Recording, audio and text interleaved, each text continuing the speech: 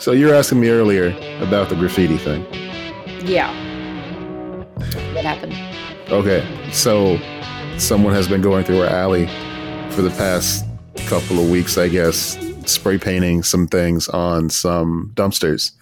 And before people freak out, this isn't street art we're talking about here. So, Pauline, calm down. Everything's fine. If it was street art, I wouldn't care so much. Something to brighten up the neighborhood, add some flavor, something a little interesting to look at. No, these are just dirty words on dumpsters because someone found a spray can and decided to, be shocking or whatever. And it was BMO. We know yeah. it. We know it. Yeah, he's getting weird in his old age now. So yeah. He's got that little crooked smile. That's suspicious. Yep, exactly. So we and then there was some gang stuff mixed in there too. So this isn't the first time I've done something like that where I've spray painted over that sort of thing in the neighborhood, just because we all live here. Nobody needs that around. No one's going to do anything about it. It's the least thing I can do. And, I don't do it like, alone or anything like that. I don't do it at night. I do it during the daytime where, everything is all out in the open. So there's no question about it. I'm not trying to get jumped or anything like that, obviously. But yeah, it's just the way I did it this time. I've been a little bit out of practice. It hasn't come up in a while. So I got my spray paint out. And I went to the dumpster and I'm just like, spraying over all the crap and all that stuff. And I'm just getting like spray paint splashed on my hands. And I'm like, this is just really bad. I'm a terrible criminal. I would get caught immediately. Oh, same. I am no Banksy. All right.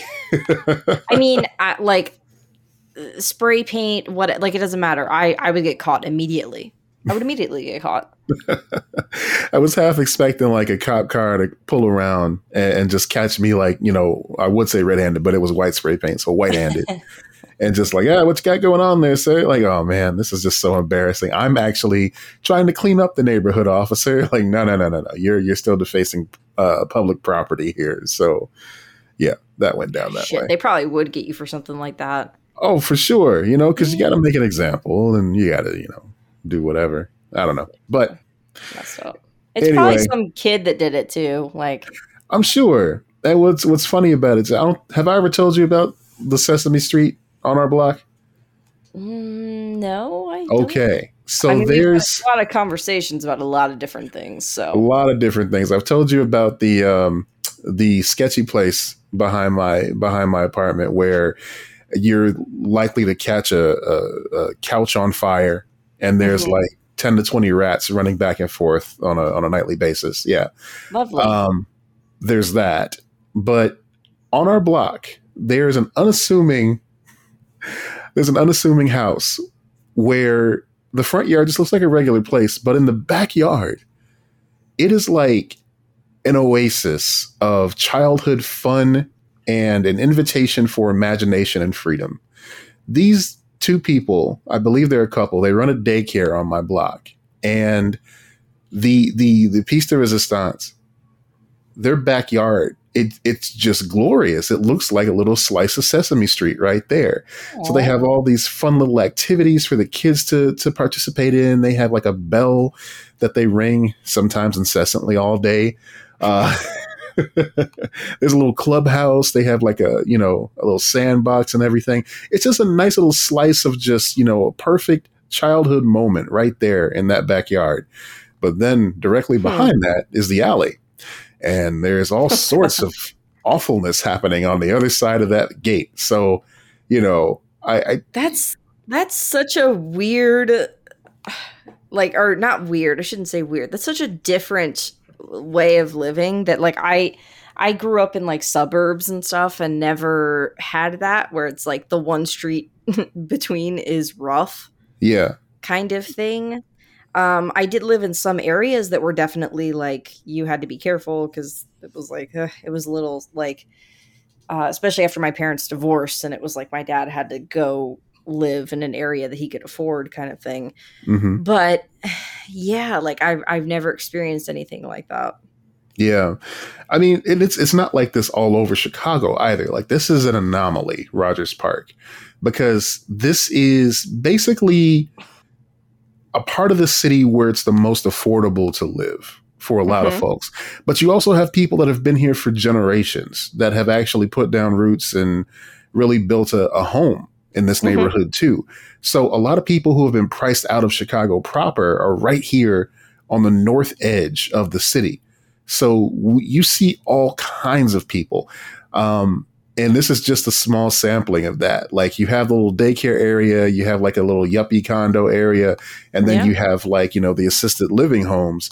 And then surrounding us, there's a lot of homes for like elderly people and, Mm-hmm. folks who are, maybe going through mental struggles and that sort of thing, who have to stay in a place on a long-term basis. Yeah. There's an entire section, Devon Avenue, which is, pretty much for folks, Indian folks. Then you have there's another section for like the Hasidic Jewish people. I mean, it's just like a little bit of everything, and Yeah. yeah, just people from all walks of life. So we try to keep our little areas as clean and safe as possible, but sometimes it's impossible, and you Right. get Right. stuff like that. And if a little thing like graffiti is standing in the way of somebody having a nice day, then we do what we got to do. Right. Absolutely. And I like that. Like, I like that you have the mentality of like, hey, this is our neighborhood. We're kind of putting this into it. No one's under the obligation to do that, but it is nice when people do that, Yeah, I try to be responsible. Like I'm gonna litter, but I'm at least gonna drive a few blocks away before dropping something on the ground. Yeah, that's how I feel too. Steer clear of the actual neighborhood itself. Steer clear of the Sesame Street Yeah, and, yeah, go the alley over and then throw it. exactly. That's how you should be. I've thought about that a lot lately because you talked about like assisted living homes and stuff like that. And I was like, oh Mm. my gosh, when we have like the baby boomers all moving into that, how the hell are we going to accommodate all of that? That's Like, gonna be interesting. I You think know, we're going to have like a legitimate crisis too. Like it's going to be a problem. I have a family member who is um, in that age bracket and has either Alzheimer's or dementia, and I can't remember which one.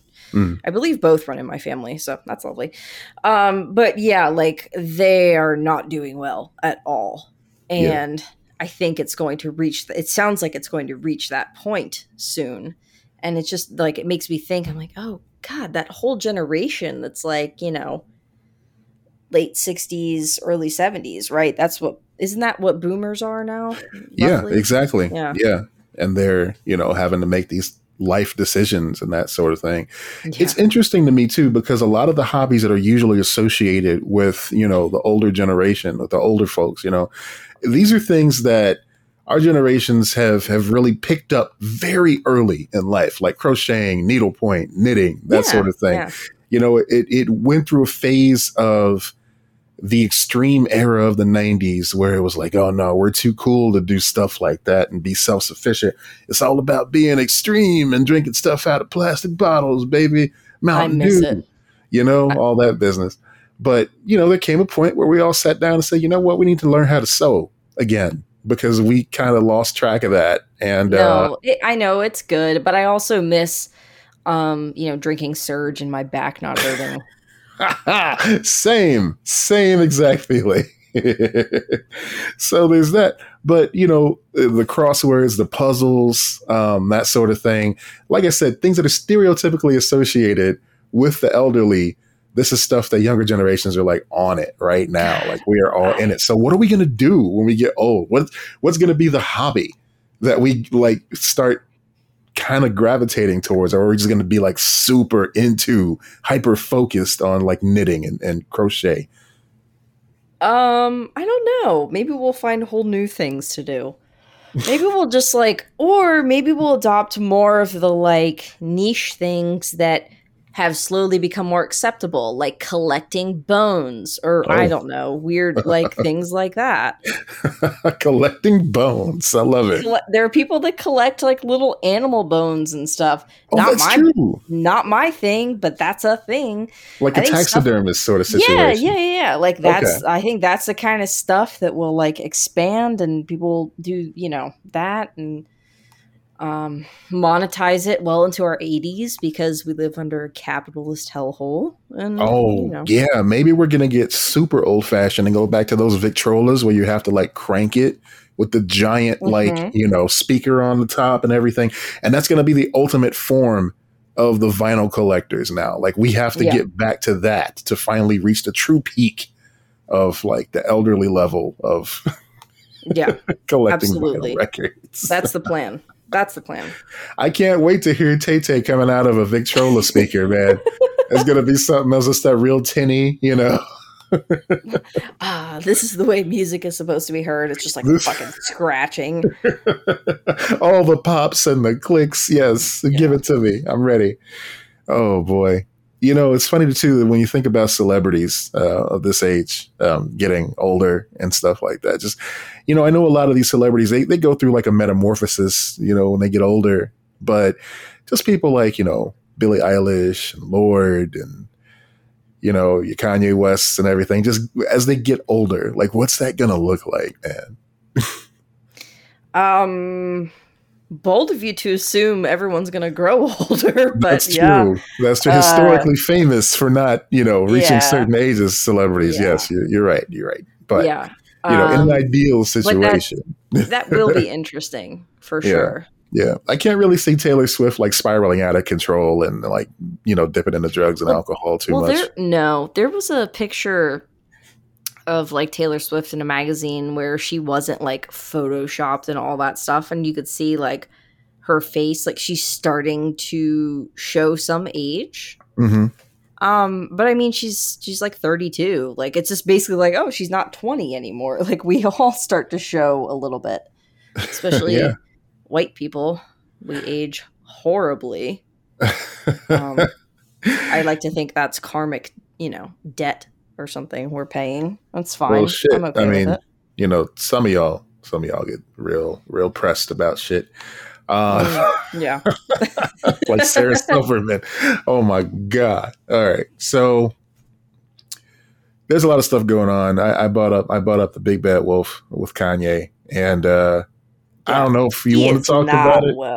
He is not well. He is definitely not well. I don't feel the need to go into details. I feel like everyone who's like plugged in knows that kind of thing. Yeah. Just we can kind of hit like the main. I mean, he's saying a lot of anti-Semitic stuff, and it's interesting to me too that there's a conception that people have been just now saying things about him that are negative because of the anti-Semitic stuff. So he's, of course, trying to claim, oh yeah, it's. I don't even want to repeat the bullshit he's claiming. No, it's not worth it. But it's not just because of the anti-Semitic shit, man. It's because of the, gestures broadly that's been going on over the past several years with this weird fucking benefit of the doubt his followers have been giving him. I mean, it's dangerous. We've all been giving him such a benefit of the doubt because we know he's unwell, right? So we've been going every time we add that little like asterisk of like, well, I hope he gets better. I hope it's not like, I mean, he doesn't make you like fucking anti-Semitic to have mental health issues. Like, it doesn't make you, changing your core beliefs and stuff. Like, there's just, I think he can both be in need of help and also just be a bad person. Right. And you can be both. Him being a bad person doesn't change the fact that he needs help. Both can exist basically, Right. He is still deserving of help, even as like, if he is, a bad person.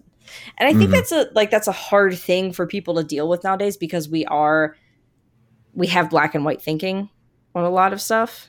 Yeah. And we're like, well, he's a piece of shit, or, oh, he needs help, or whatever. Like, it's like, it might be both. Like, that's really hard to to grapple with sometimes. It's If you're weird too. yeah. But just because we delve when we can't explain, when we can't understand these sort of things, we oftentimes delve into fiction, to find some sense of, commonality or an answer, in the best possible scenario. Well, you look at something like Batman, there's situations where he arrests people. Sure. He punches them around quite a bit, as he's wont to do. But he would either take them to Blackgate Prison or Arkham Asylum, depending on the type of help they needed.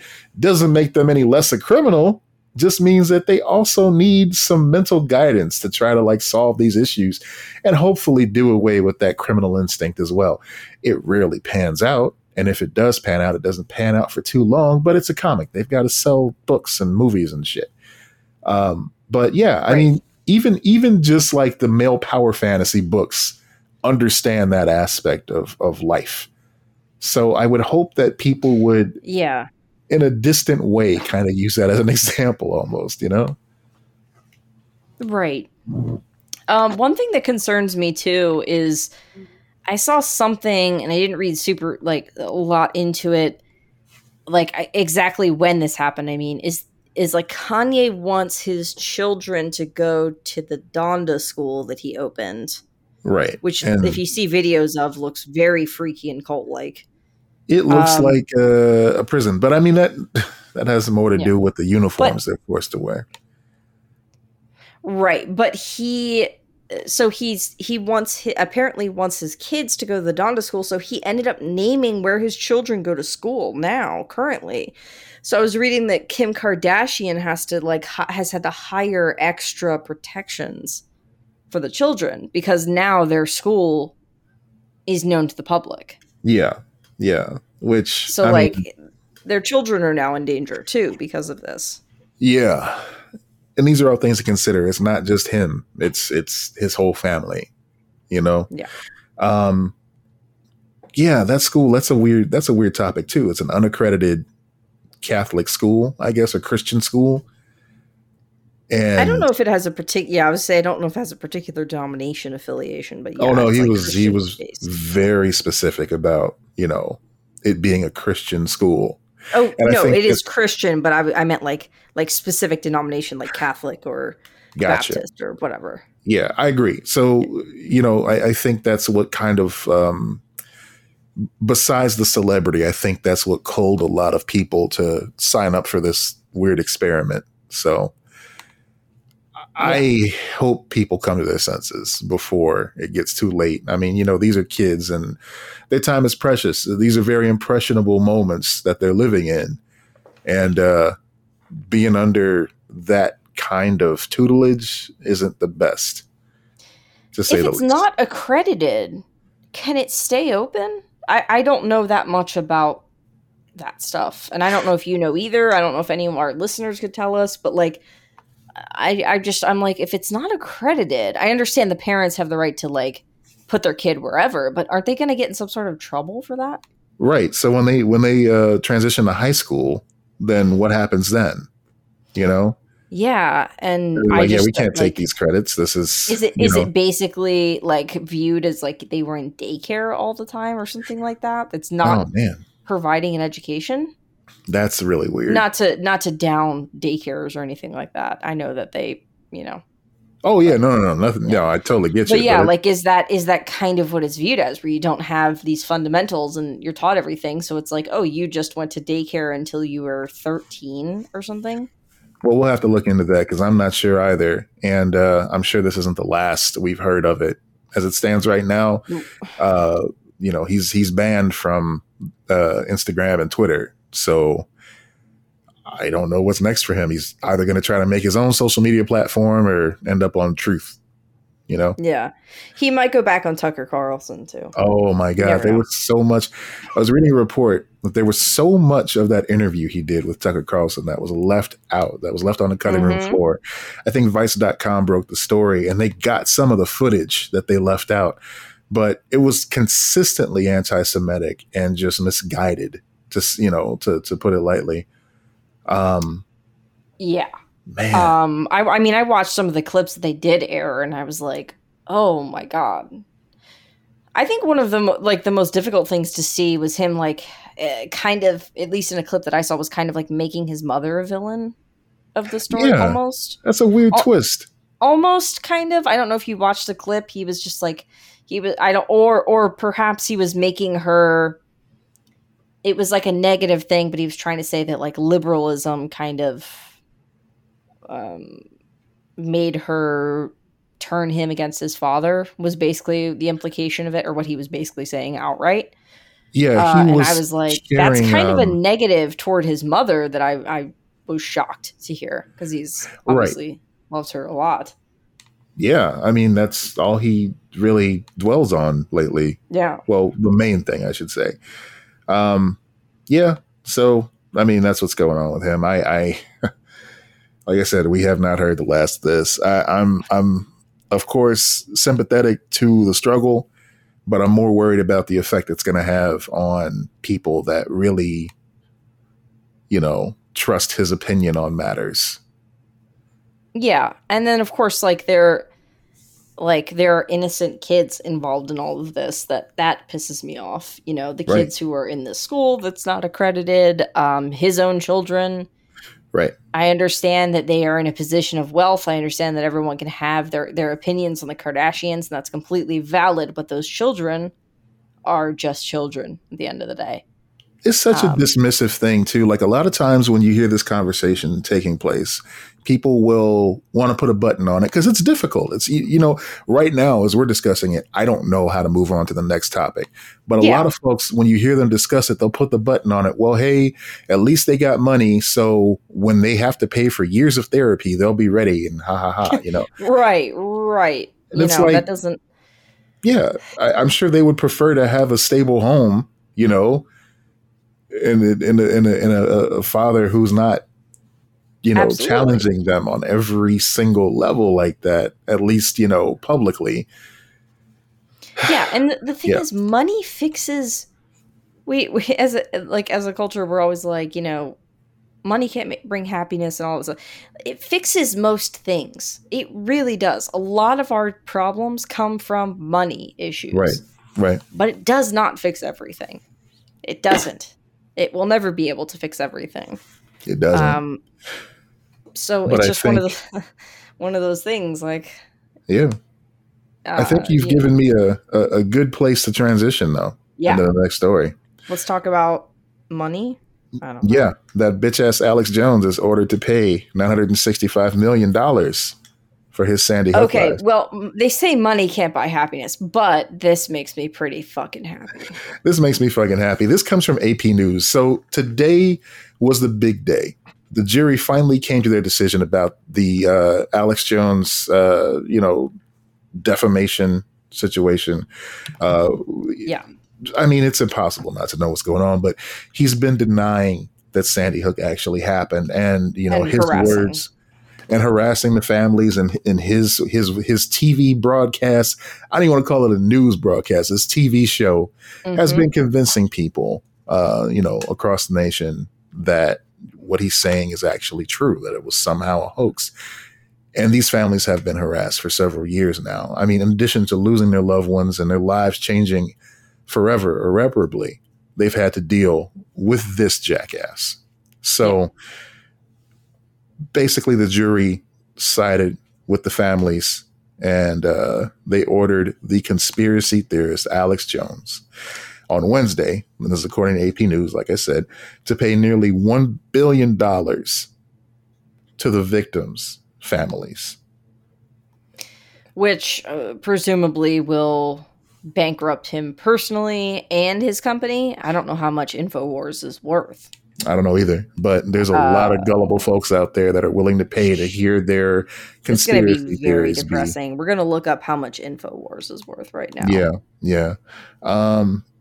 It says the verdict came in a defamation lawsuit filed by some of the families of 26 people who were killed in the 2012 shooting, plus an FBI agent who was among the first responders. A Texas jury in August awarded nearly $50 million to the parents of another child. Just real quick, Jones and his company are worth up to 270 million. Okay. That's like an economics person, whatever, saying that. So now he's gonna be in the red for quite some time, as he should be. As he should be, right? Yeah. So for the rest of his life, everything that he does, every job that he gets, every contract he signs, he's going to be giving that money to Sandy Hook. And I'm sure there's going to be appeals, and I'm sure there's going to be all kind of like, gymnastics that he puts out there. Can he file bankruptcy and get out of that? Is that a thing you can do for that? I'm almost sure. And I mean, realistically, yeah, there's no way he can pay that, Right. There's no way. But he would have to pay it and then file, right? Like that's how it would work. It would still, I just want to make sure he has nothing. That's my that's my thing at the end of the day. I'm like, he can't get out of this not having nothing, right? Right. Yeah. So him. Yeah. So that'll show people to believe a jackass. Hopefully. Yeah. Maybe. And the sad part is, even if he does file bankruptcy, he won't continue to make money after because people will follow him. And still want to give him money. How much will he make? How much has his fan base or whatever dwindled from this? Hopefully it has. But yeah. Mm-hmm. It's at least Alex, as good of an ending as you can have for something like this. Yes, exactly. Alex Jones. Man, I'm so tired of talking about him. We don't even talk about him on the show at all, but I'm just tired of seeing his schmuck of a face. I pretty much ignore everything related to him now. I did see this story though, so. Yeah. Well, okay. We have a lot of bad news this week. I was trying to set it up where let's move into good stuff. Right. But we also have to talk about Cartoon Network basically being shredded. Yeah. Did you read about that? I read about this. And, you posted that link from cartoonbrew.com, which is a great website. And almost to kick you in the gut, the picture they posted was from one of our favorite animated shows, Over the Garden Wall. Yep. Oh, man. So all of this creativity over 30 years of Cartoon Network. They're going through an anniversary right now. It's the 30th anniversary of Cartoon Network. You and I were kind of talking about the other day, wow, it's been that long. We feel old as hell. But 30 years. I am Cartoon Network age old. That's if you ever need to remember, I am the age of Cartoon Network. And I am the age of fuck. I can't watch cartoons because it's not Saturday morning. The age of Aquarius, is that what you said? Yes, also that. But yeah, I remember the dark ages where you had to wait until Saturday morning or at least until after school to come home and watch a cartoon. Now, if we're being fair, if we're keeping it 100 on this Cartoon Network thing, those first few years of Cartoon Network were a little rough, all right? Because it was all reruns of Hanna-Barbera stuff and Looney Tunes and Tom and Jerry until how much Jetsons can you watch? Well, they're going to fucking find out, aren't they? Until they came out with the trifecta, the three goats, Johnny Bravo, which probably hasn't aged well and I haven't watched in a very long time, Dexter's Laboratory, which is still one of the best cartoons ever made. And what was the third one? Cow and Chicken. Cow and Chicken. I was going to say Courage the Cowardly Dog. I think that might have even come afterwards. Not by much. Yeah, that might have been later. Yeah, but those were the three that they started putting in circulation. And there was so much demand for those three shows to fill up the programming that they would rerun the same episode 3 times a day. It was hilarious. You didn't need to tape it because if you missed the first half when it first aired, you got 2 more times Yeah. Oh, And we were obviously addicted. Powerpuff Girls. That Oh was yeah. one of the first really big ones too, or I assume first. I don't know, but Yeah, it yeah, was one of the earlier shows. Like they had a an anthology show called What a Cartoon, where I they would remember that. basically Yeah. yeah, what they would basically just like show new cartoons every episode, and it acted as a pilot. And if it caught on, then they'd make it into a full series. And Powerpuff Girls, I think it was like it was the Whoop Ass Girls initially. They put on there, and Hmm. immediately they were like, we got to turn this into a series. And of course they had to tone it down a little smidgen and call it the Powerpuff Girls. Yeah. But yeah, great decision on that. So we're here once again with David Zaslav, just putting our stuff on the flea market and on the bargain block, just hey, getting rid of all of it. So Yeah. This guy's an idiot. He's already lost this company so much money this year that they can only afford to put out two fucking movies. And the first one was Don't Worry, Darling. The other one's Black Adam. They can't afford to do anything else for the rest of the year. That's how you much know, money they've lost. before we got started, Dee asked me, she's like, "Are you want to go see Black Adam?" I mean, it's got all the ingredients of what I like, right? It's a superhero Hmm. film. It's got The Rock. It's got Pierce Brosnan, you know, Hmm. and I don't think Ezra Miller's in it. So it's got everything that you would think I'd want out of a superhero film. But I really don't care right now. I'm good waiting for that to come to HBO Max. Yeah. I don't care So about it. And I also kind of don't want to give Warner Brothers money right now because of this merger bullshit. yeah, not on purpose. Absolutely not. No. So back to the overarching story here. Basically, there are a ton of layoffs going on at Warner Brothers. Even according to this article, they say specifically Warner Brothers Television Group laid off 82 scripted, unscripted, and animation employees on Tuesday and will not fill 43 more vacant positions. Now, if you remember a few episodes ago, we were talking about all the animation being pulled off of HBO Max and how, working animation professionals were concerned because that's not a good sign. It's not a sign of good faith for the projects that they had going on. And this right here is the proof, unfortunately. I read elsewhere where they said that basically what they're going to be doing is rolling up all of their animation studios under one umbrella, just the Warner Brothers Animation Group. So that means Cartoon Network, Warner Brothers Animation, which gives us the Scooby Doo and the Mortal Right. Kombat and the DC Universe movies. And there was one other group as well.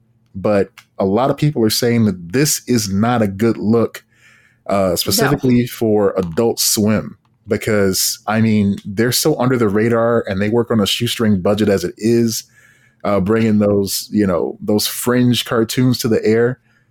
Who knows if they're going to continue in that same format? We may never see that sort of era again with No. that type of just freewheeling animation. Yeah, there's so much of the market that is changing right now. And God, it's so sad too because I know that was all like Atlanta based too. Right. And how much that contributes to, the area of like jobs and like the local economy and everything like that. So then you think about like how this will trickle down and harm communities too. It's like, God damn it, this sucks. It really does. If there was one thing you could count on, it's that Cartoon Network is going to have something interesting to give you. Like occasionally we got Infinity Train, most recently, Hmm. Over the Garden Wall. I mean, who saw that coming? That came out of fucking nowhere, and it was Yeah. so good. Yeah. And I think because it was like Cartoon Network is like has prestige obviously within like the cartoon community, but it's like it's also not Disney, so they were allowed to do different things. Yeah, And now it's like everything's just like being absorbed, and how many artists are going to be lost in this shuffle. yeah. I think about Um the Rebecca Sugars and all the other artists and creators that work there. Like I was watching the 30th anniversary stream that Cartoon Network had on the other day, where they were just showing all kind of little bits and pieces from their history. and they showed an episode of Steven Universe, and it was a groundbreaking episode where they actually let two female characters get married on the show, two main characters. And it was just such a beautiful moment. And it was just so heartbreaking the way it all came together. And it was some of the best TV I've ever seen, animated or otherwise. Yeah. And like literally, Steven Universe may be the show that moved me the most to tears, just from start to finish. Just the sentimental moments they had in between all the action and all, it almost made it better. It made it mean more when they would fight against insurmountable odds, because you knew there was there was heart in there too.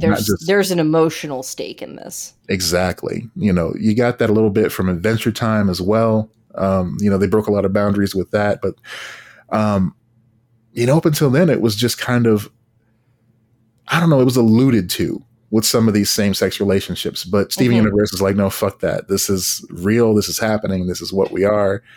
And they pushed back, and they finally got it on the air. And I was so proud that they were able to do that team. And we'll never see anything like that again, unfortunately, if they stay on this current path. I don't mean to be like melodramatic about it and shit, but no, it's realistic, but it's also like these are rough things that are happening with Hollywood, but we've also dealt with McCarthyism, and realistically, there are times that are really shitty for art and artists, at least when you're dealing with like commercial stuff and everything like that.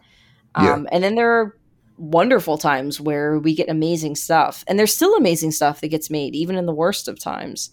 So it's one of those things that I think it's just all you can do. You could definitely like mourn the loss and everything like that, but all you can do is just keep supporting the art that you love and the artists that you love, however you can, and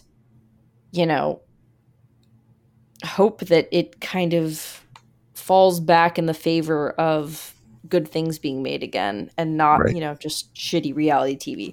Listen, we can enjoy some shitty reality TV if that's your thing, cool, but obviously we all want more as well. Yeah, I'm with you 100% about supporting the creatives. It's just really difficult to do for animation because it takes so much prep time to get that on the screen. No, absolutely. It is really hard, and I don't know how can you move that medium away from studios? Like, it's so expensive and time consuming, and there are so many people involved with making it that I don't know how that works. Yeah. My only hope is that maybe, some other person with, the money or the means of getting other people to invest in it can go, hey, there's a vacuum here. Let's go fill this vacuum by creating a new studio. Well, we were joking at the beginning about suppressing art and stuff like that with the graffiti and the street art and all that sort of thing. I mean, if you see somebody who's got like a great reel on Twitter, because that's the other thing too. A lot of these animation professionals, what they'll do, I should just say artists, what they're doing is they're getting their stuff out on social media. Like I know and it pains me, I can't remember their name, but the person who does the opening intro for Teen Titans Go, where they have like a little dance breakdown for like 10 seconds. They're out there like making all kind of stuff like all the time, and it's just so incredible. And just that 5 seconds of their work gets on Teen Titans like every season, and it just played at the beginning of every episode, and it's cool. They're getting paid. That's great. Teen Titans seems like it's evergreen, but at the same time, there's so much more they have to offer. You and I, we know a ton of artists who are just out there trying to get their stuff out. So I encourage you folks, if you see somebody's art and it moves you, share it with the world, share it on your platform, let people know about it. I know my friend George Gant, he's got this amazing webcomic, Beware of Toddler, and he had this successful Kickstarter. He's making big moves, and I'm so proud of him. That's cool.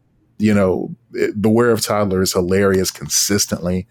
My buddy Anthony Piper, he did the logo for Mighty Ink that looked like the inkwell that it was spilling over. But at the same time he was doing that, he was working on his own book called Trill League, and that just got picked up by BET. And they're going to turn it into a series produced by 50 Cent. Holy shit. That's yeah, awesome. I mean, Anthony has been doing incredible over these past few years. He's worked for Marvel. He's done a lot of stuff for them, both on the artistic side and writing. So, I mean, that's great. I truly believe the reason why him in particular, why he got noticed is because so many people were cheering him on. They had his back. They noticed his talent. They saw his hustle, and they just kept on telling, the big guys, like, we want to see more Anthony. We want to see more of him. And so now, I mean, he's working.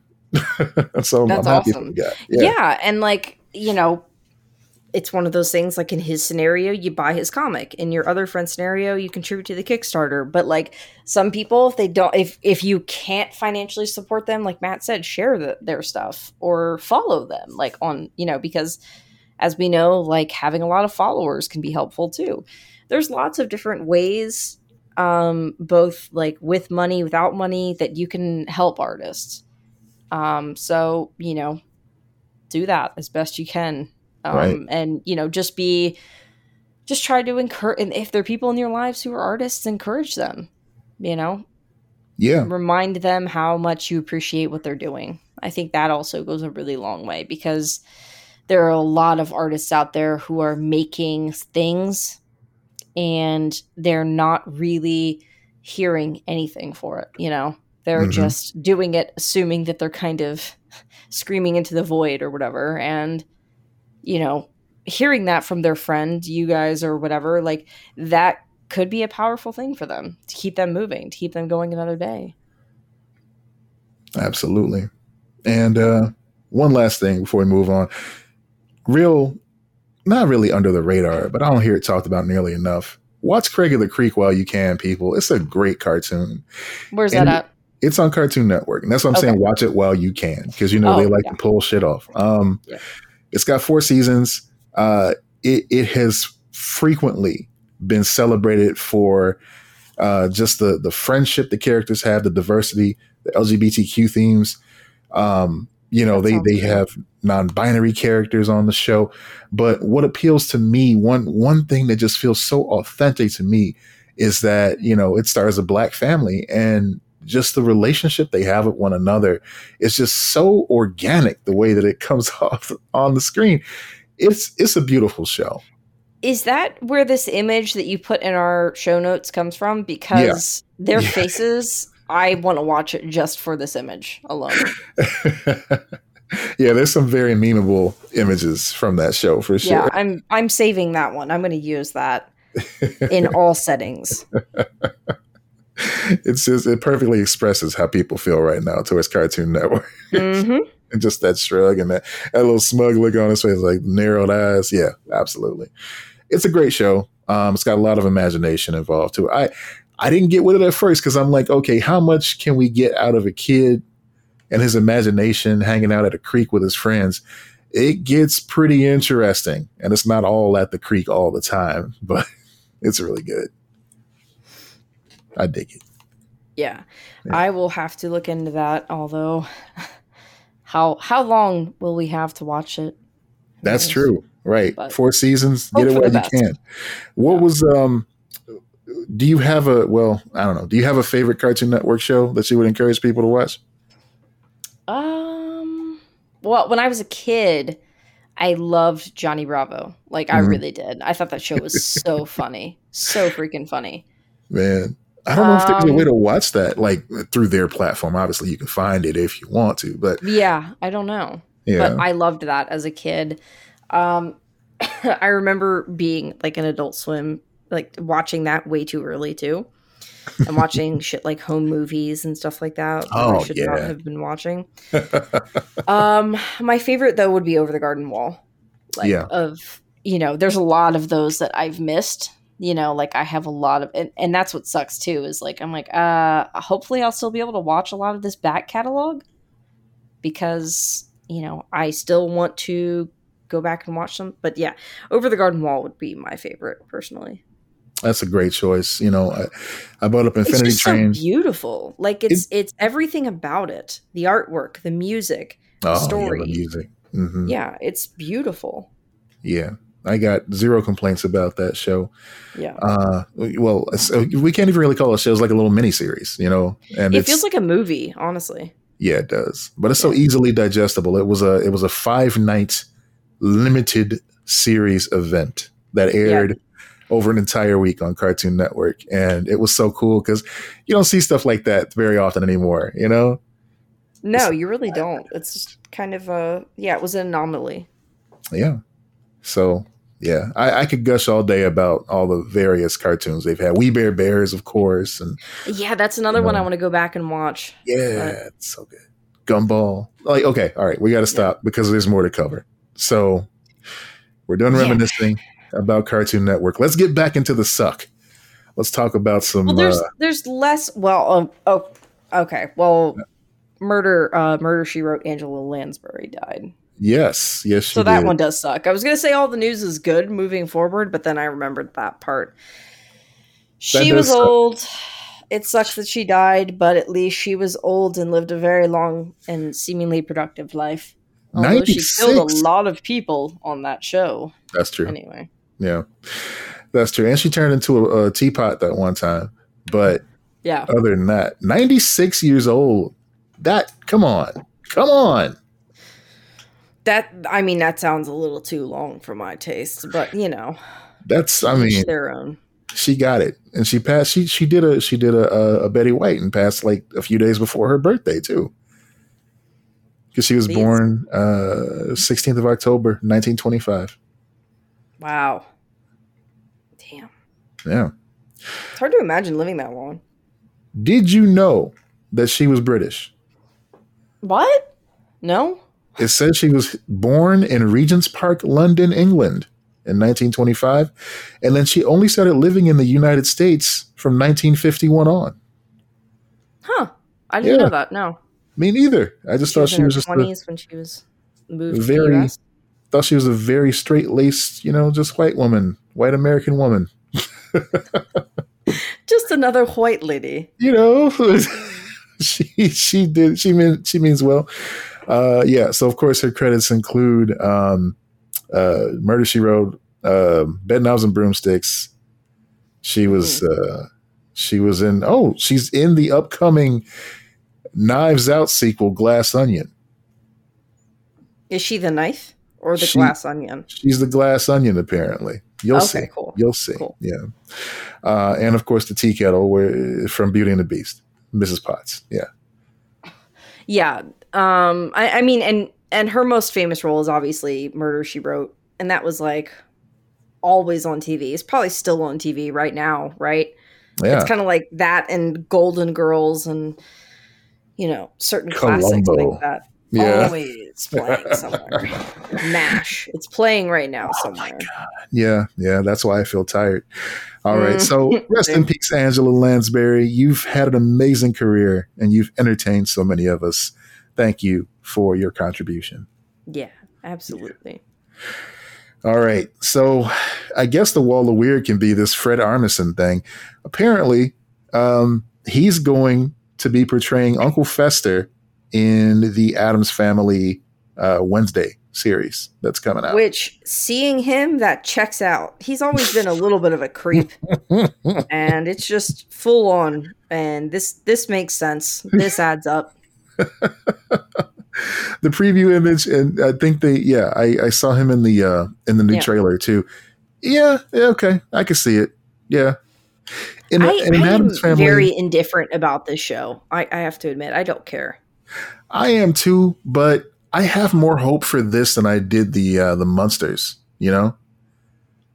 Oh, absolutely, but that's a really low bar, my friend. You are correct. That is, I mean, geez. Absolutely 100% correct there. I'm sure this will be a fun show and not fucking torture, but that doesn't mean I'm excited for it per se. I buried the lead there. because I didn't know if you knew this or not, and I wanted to be the first to tell you. Christina Ricci is also going to be on the show as another character. I did know that. That's great. A lot of people were very excited about that, and that's why I know about it. I thought that was already announced. I thought that was announced like in the beginning when they first like talked about the show. Or is she a producer? Oh, you know what? Maybe it was rumored, but they actually had her in this most recent trailer.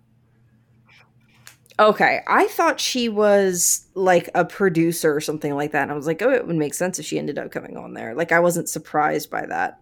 Yeah. Let me look it up. I'm looking it up now. Looking it up. Break me off a piece of that news story. Producers.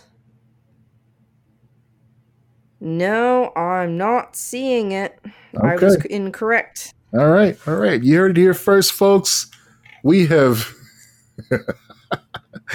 killed our own rumor. We're the rumor killers. That's right. I gave it my best. It wasn't enough. Breaking news. That's all right. At least we're giving you the real deal. That's what matters. That we're being honest with folks. So that's happening. We'll of course give our impressions on that as that unfolds. This kind of surprised me. I saw this today, and this is actually kind of it's kind of endearing. Of course, when you say endearing, you can't help but think of Brendan Fraser. I love him so much. He's a great guy. He's so wonderful. He's a great dude. Give him the Oscar already. We all know he's going to win. Give him the Oscar, and somebody write a good script for this movie that he wants to be in. He said that he is open to a fourth Mummy movie. Some of you may be wondering, what do you mean fourth Mummy movie? There was only two. I say to you, no, there was a third one that we don't talk about. Yeah, because they recast Rachel Weisz and we don't talk about it. Do you mean the reboot with Tom Cruise? No. I mean 2008's The Mummy, Tomb of the Dragon Emperor, which feels like it went straight to home release. I don't remember because I didn't see that. I didn't see it. I never saw it either. But yeah, I'd like them to ignore that, bring her back and bring him back and do that. Yeah. And you know what? Enough time has passed, and that's kind of the way that movie making goes now anyway. They can totally do that and play it off. I'll be fine. Everybody will be fine. Yeah. As long as I hope that they give him a hairpiece in it. I don't mean to be insulting. We love Brendan Fraser. Yeah. But man, he had a great hair. Like, he had some amazing hair in the 90s, particularly in The Mummy. It was perfect. It was wonderful. Like, and I do, if they bring him back, I want the hair back too. and I am fine with it being a hairpiece, a wig, whatever. I'm fine with it. I will accept it, you know? All right. Well, let's, fingers crossed, hope that Universal can get their act together and realize that we want us some more Rick O'Connell. Oh, yeah. Yeah, The Mummy's great and everything, but it was never about the Mummy. It was about the O'Connells. It really was. Like, even the punk ass brother. Yeah. They were an amazing on-screen couple. One of the best. Absolutely. Yeah. I mean, they can recast the kid. I'm not even really sure who played the kid at this point. But recast the kid for sure. Yeah. They can even cast him as someone famous. I don't care. Shia LaBeouf again. No. Oh God, no. I'm very curious to see what they're going to do with the Indiana Jones. By the way, in the future, are they going to recast that character, Mutt? Are they going to ignore him altogether? How are they going to do that? Man, I mean, they're probably just going to mention him offhand, and that's going to be it. Look, if they can completely ignore Short Round, they can ignore Mutt. You know? Yeah. No, that's true.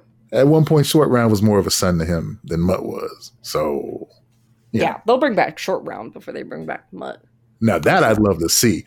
I think I've told you before. I would love to see that character be the villain of a movie. And, one of those villains where it's like, okay, you kind of understand where he's coming from. Because he's like, you made me do all these stereotypical things back then. You put me in mortal danger for most of my childhood. And then you just forgot about me. You pushed me to the side Once you Yep, found you out that you left had me there, man. yeah, once you found out you had a biological son, you just tossed me to the side like I was nothing. Die, Indiana Jones. I mean, come on. Come on. Yeah, No that'd be time for pretty. life, Dr. That'd be Jones. fun. Dude, I want to see that movie. I do too. Anyway. All right. Speaking of movies / watching things, what have you been watching lately? Well, I, of course, have been enjoying the wonderful She-Hulk series on Disney Plus, but we've been talking about that for the past few weeks. It is consistently good. The last episode is on tonight, so I will have a report by next week about my overall thoughts about the series in general. But in the meantime, Disney Marvel also dropped a little special called Werewolf by Night, which was kind of surprising. It was out of nowhere. They just announced it Right. like a couple That months was ago. weird. Yeah, and it was already done. So it was an hour-long special.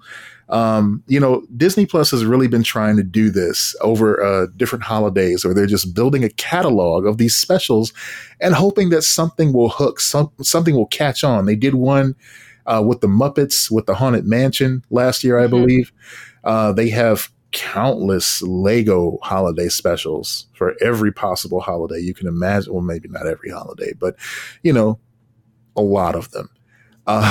But Werewolf by Night, this is the first one from Marvel, and it kind of sets the tone for the upcoming Guardians of the Galaxy holiday special, which I think is also coming out. I forgot about that. Yeah, a lot of people did, including me.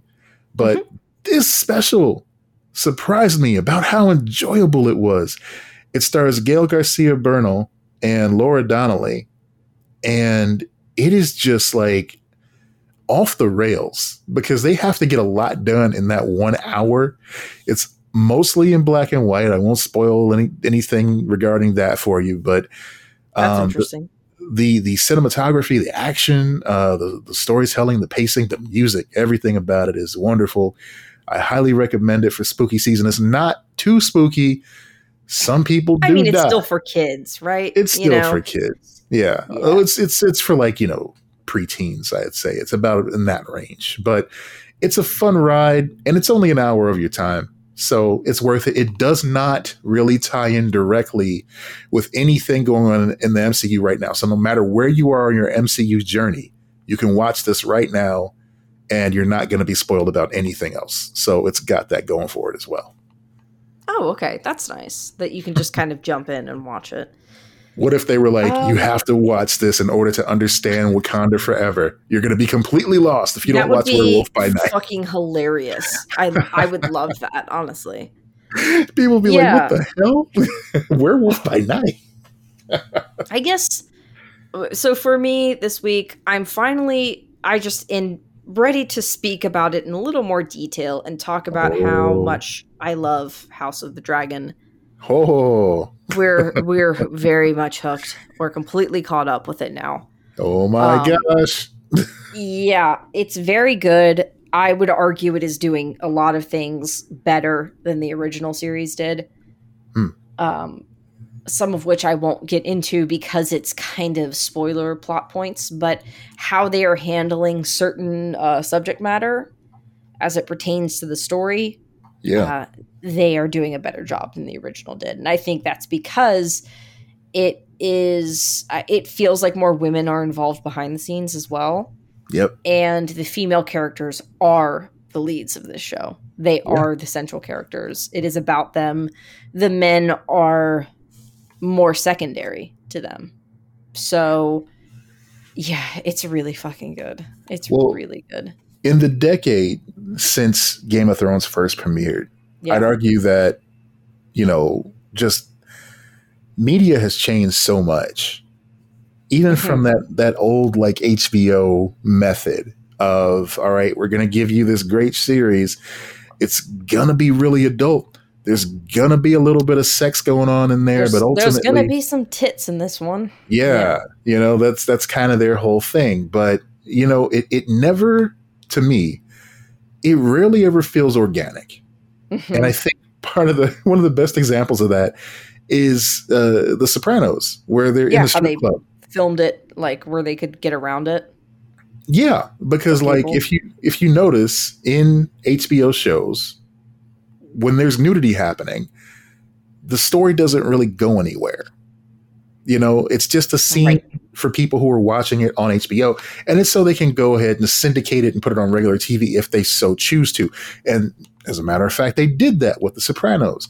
Now, way, way back when they weren't thinking about syndication on basic cable and that sort of thing, they would have these weird effects where they would show like an episode of Tales from the Crypt on FX or TNT or something like that. And instead of like cutting around the nudity, they would like zoom in really close on the scene. And this is before HD TV. I So you got remember this that. really Yeah. pixelated picture where it's just close up on people's faces as they're talking. And it's like, oh, there must be titties in this scene. Okay, that makes sense. Yeah. They're trying to cut around this. Right. They're doing Right. something to this. Yeah. And it's just so jarring because they wouldn't even get like a good editorial team to do it. It'd just be like, you know, some college kid just, hey, Josh, make this happen. Yeah. Just weird stuff. Yeah, but I think they're learning a lot of mistakes, like learning from a lot of the mistakes that the previous show made. Mm-hmm. And yeah, it's good. It's really good. The chair is bigger, you know. Characters have. I'm also have trying to forgive the Game of Thrones ending with the thought that if I keep watching and people keep talking about how much they hate the ending, they will find a way to retcon it, especially if they give that Snow sequel series a spinoff. Right. I don't right. know. We'll see. Yeah, we've discussed that. But what I find encouraging as well is that George R. R. Martin is frequently texting the showrunners and telling them how better of a job they're doing at the characterization of certain characters than he is. And I find that really nice. Yeah. And here's the thing, like, you're talking about what is essentially historical text that George R. R. Martin made up about the history of the Targaryens. Yeah. And this universe versus the actual novels where he's given the beat by beat information. And then the end, we don't have any of the original source material. So they can do a lot more with this because they have the bullet points, not every single thing that happens. Like, right. And, you know, hopefully that means people are a little more accepting of it. I don't know. But yeah, I think it's sometimes I get sad watching it, remembering how much I loved Game of Thrones and how much it disappointed me at the end and the things that I wish they would have done instead. Right. I don't know. I have a lot of hope for this series. And that was very much lost after some time when Game of Thrones ended. I was in denial for a very long time, as we all know. But like, so I'm very excited about this, and I look forward to. That's another thing too. Like looking forward to watching it every week. You're like, yeah, you can't burn through it, like, and watch the next episode, even though you really want it. But there is something kind of cool about being able to watch it every week. You know, I don't have any week to week anymore. I do appreciate that. That's something that you can only really, you know, it's weird because you can't put that genie back in the bottle. No. HBO has consistently been about weekly releases, whereas somebody like a Netflix has always been about drops, you know. They're testing out a lot of new formats now. I know a lot of people are annoyed by how they're releasing the Great British Baking Show this season, because that's a show that folks want to marathon. They want to sit down and just enjoy the entire thing. Yep, but this week-to-week thing, exactly. But this week-to-week thing is making people second guess and just wait until the season is done. Isn't that a thing that they're doing now, though, rather than having the whole thing air much later when it's done? Oh, that's a good question. I don't know if production is done with this season, but I feel like it is, you know? I was thinking that they were airing them week to week in the UK, and then we get it a few days later. And like, that's why they're doing week to week now versus dropping the whole season. In the past, it was just, you know, would air like 2 months later here. That's fair. I mean, if that's the way it's I don't going know. for that reason, I would understand. But I also remember you saying a couple of weeks back that Netflix was looking to do a week to Yeah, week release they in are. general. Yeah, they are. I just don't know if they're doing it with that particular show, but that is a model that they're exploring and is a terrible idea. Yeah. And there's a third option with their anime releases, because a lot of folks are excited about JoJo's Bizarre Adventure, Stone Ocean, and they're doing drops of episodes where you get like 6 at one time and then another 7 and then the third part, with the rest of the episodes left over. It's a little frustrating because Why don't they just start dropping like 5 minutes of an episode and Yeah. then wait a few months? Just make it completely random. Keep people on their toes. exactly, because that's exactly what anime fans are known for, is their patience, Yes. And their understanding. their understanding of their shows not quite going the way that they anticipate. Yeah, absolutely. Yeah. So it's weird because there was a huge gap in between the first and second parts of the recent JoJo season, but this third part apparently is going to be coming out in December, and the most recent one came out in October, or this month, I should say. So folks are a little just kind of confused, like what's really going on here? Is it necessity or is it by design? What's happening? And Netflix is tight-lipped about it, of course. I mean, they're not making the best decisions right now, but at least they're not HBO Max / Discovery Plus, whatever the hell they're calling themselves. That's true. They got that going for them right now. Yeah. Other than that, I don't think I'm really watching much anything else. I got the dock for my Steam Deck so I can hook it up to the TV now. And oh boy, it's a lot of fun. It is incredible, That's cool. actually. Yeah, the way this thing just organically knows how to just orient itself going from a handheld to the TV, it's incredible. I mean, of course, the Switch does it too, but this is basically like, a PC reprogramming itself in order to play on a certain type of monitor without you having to really interfere too much. It's kind of great. That's cool. Yeah. Yeah, I haven't really been playing anything lately. Sometimes I feel guilty about even having like my Xbox subscription or whatever, because I'm like, I'm not using it right now a lot. It's there for you when you need it. That's all. Yeah, that's the thing. I'd be pissed. And I also know I'm paying like a really cheap rate because I got one of those deals. I don't remember what it was, where it's X amount of months for really cheap. Yeah. That's the thing about those deals. You get it really cheap, and then as the months wear on, you're like, yeah, this is the norm. And then when it's time to re-up, it's like, oh, how did I get that deal again? I don't quite remember. Yeah. Can I get it again?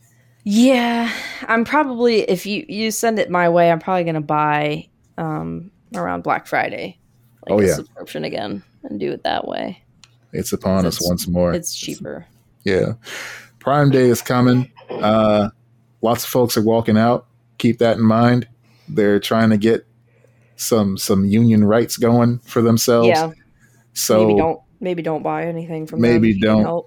Those impulse buys. I mean, if you can prevent it. I know everybody, it's possible that you were waiting on something to go on sale. You need it for your household or whatever. And I'm not shaming anybody, because when it comes down to it, we live in a capitalistic society. You have to get what you need for yourself and your family.